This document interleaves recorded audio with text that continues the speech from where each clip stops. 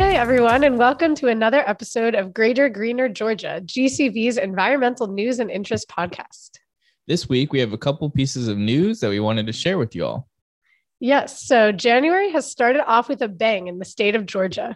The legislative session started recently, and there hasn't been too much action yet in terms of actually passing bills, but tons have been introduced that we're expecting to see some updates on in the coming weeks.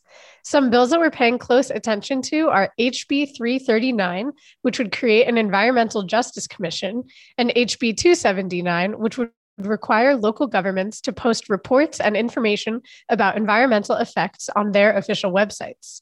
If you want to see the full list of bills that GCV is supporting, you can go to our website at gcvoters.org/legislative to check all of them out. We also wanted to remind everyone that we released a documentary. It's called Abandoned: Greed, Neglect, and Environmental Injustice in Ado. You can find the documentary on YouTube and on our website at gcvoters.org. This documentary means a lot to us. We spent almost a year researching, filming, and editing to piece this thing together. There's more news coming soon about the film being featured in festivals and other things, but we really just want to encourage folks to go watch the film and to share it, because as we have said from the beginning of the production, as important as the film is, we really don't want it to end with its release. We need folks to understand these issues because they're not just happening in Ado, but all around Georgia and the country. So please, if you have not watched the documentary yet, go check it out and let us know what you think. And if you have watched it, thank you so much for your support. It was so amazing to get to know the community of Ado, and we want you to know their stories too and help us spread the word. Unfortunately, their story is not unique, and so we're trying to keep highlighting communities like this that are fighting back against environmental injustices. If you know of a community that could use someone to uplift their voice, feel free to reach out to us at alexis@gcvoters.org or miles@gcvoters.org. And now I want to jump into my major story for this week. I wanted to highlight the Camden Spaceport. First, just a little background on what the Camden Spaceport even is. The Spaceport is a commercial space launch site for space tourism, research, and travel, which is the world we're living in now that this is a thing. Commercial space launches and travel are a real thing and are going to be commonplace in our future. The site is planned to be built on a 4,000-acre industrial site that was most recently home to a Union Carbide plant. The site would host up to 12 minor commercial space launches per year. This would exclude expeditions on rockets such as the one used by SpaceX in recent years. But Bank of America estimates that by 2047, the commercial space industry could grow to a $3 trillion industry, with Camden Spaceport in particular earning around $3 million per year in tourism dollars alone, which is why this whole thing, is being pushed in the first place. Steve Howard, Camden County Administrator and Spaceport Camden Executive Project Lead, said back in the summer that this is a once-in-a-generation opportunity that will provide a new frontier of economic prosperity for Camden, the region, and the state of Georgia. Georgia is part of a new space race, and we will become one of the leaders. So with all that being said, the reason that we're bringing this up is because environmentalists in the area, including prominent coastal protection group 100 Miles, says that launching rockets off the coast of Georgia could result in major environmental issues due to falling debris, emissions, and also fear of failed launches crashing down into the delicate ecosystem surrounding the launch sites. The most endangered sites include Little Cumberland Island National Seashore, and the beaches, marshlands, and waterways. On top of the environmental concerns, the cost of the site and clearing up all the regulations in order to be approved by the Federal Aviation Administration, Camden County officials have cost taxpayers almost $10 million. There's a ton more information on this issue. This is really just scratching the surface. Moving to what just recently happened, the FAA has approved the license, allowing for the site to host these space launches. But on a positive note, the FAA says that each launch will have to be individually approved by their agency, along with outside agencies, including the Fish and Wildlife Service. And this is going to be actually extremely hard to get each site, each launch approved. So that is a positive thing. They're trying to have these steps in place to keep the environment safe. But as of January, plans to construct the facility are still moving forward, with the judge denying a request to halt Camden County's planned purchase of 4,000 more acres for the Spaceport's Camden launch site. It seems like space exploration and rocket launches at the moment are coming to Georgia. But this is an evolving story, so I'm sure this is not the last we'll be hearing about it.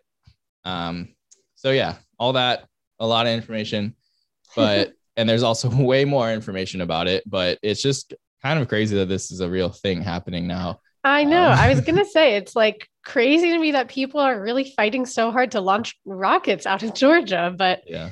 I don't know, especially with all the environmental concerns that you were talking about coming from the residents, it kind of, I don't know, we definitely have a little bit of a biased opinion on this one, but it's like, why are they fighting so hard for this? But yeah, I mean, I think, well, you know, on the side of the rocket launchers is I guess something I didn't really look into the science, but something due with our location is really good for launching rockets because of some type of, I don't know. Yeah, well, I mean, I know a ton of, you know, like NASA's always coming out of like Florida and Texas, and we're right along there. So there must be something about where we are on Earth in relation to space or something like that. Yeah, if someone was smarter about aerospace and rocket launching, please let us know why. But anyway, yeah, well, it is interesting, but I guess we'll see what ends up evolving out of that one.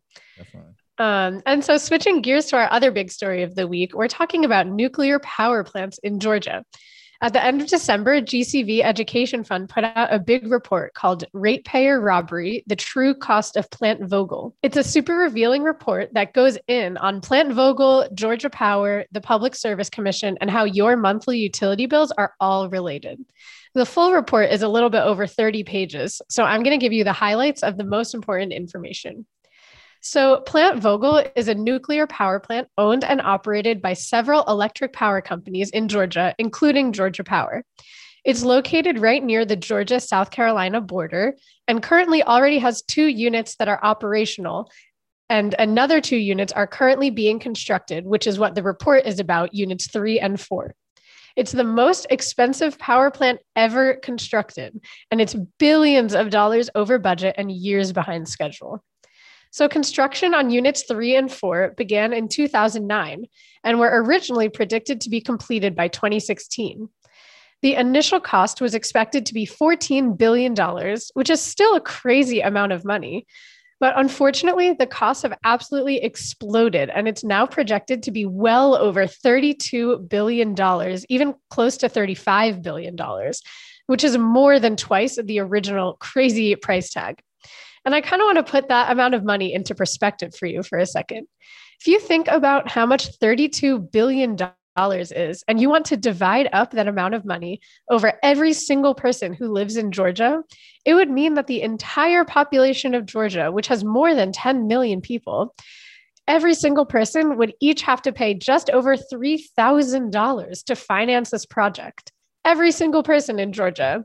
It's an unfathomably gigantic amount of money to be paying for this project. And so you might think that a project like this would just bankrupt a company like Georgia Power, but the money is actually coming right out of Georgians' pockets.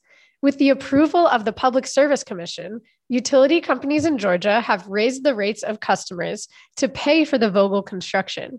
For customers of Georgia Power, a nuclear construction cost recovery fee is automatically added each month to your electric bills. And it's not just Georgia Power. Other similar fees are in place for customers of Oglethorpe Power, MEAG, and Dalton Utilities. So not only are the customers of the power companies paying for Vogtle, but the companies are also accumulating a profit from this project.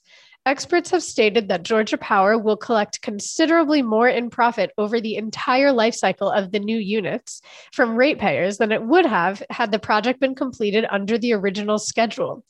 The profit that the company will collect will increase from about $7.4 billion to $12.6 billion over the unit's entire life cycle. So it's obviously too late to stop the construction on Plant Vogtle because it's already been going on for about 12 years. So what even can be done? With the project unlikely to halt and costs continuing to rise, there seems to be really little that we as ratepayers can do about Plant Vogtle. However, there are ways to hold groups and candidates like the Public Service Commission responsible. The PSC is an elected body that runs for 6-year terms. There are 5 commissioners on the PSC, and one of those seats is up for election this November. So voters should hold the PSC commissioners accountable for their irresponsible fiscal decisions like these, and do some research on which candidates to support in upcoming elections.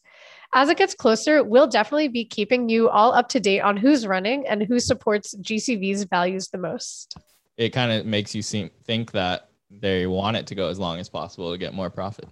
Yeah, one would think that. It does kind of seem like that. So yeah, it's really important to hold like the Public Service Commission accountable, because they're the ones who are supposed to hold Georgia Power accountable. It's a whole domino effect in there.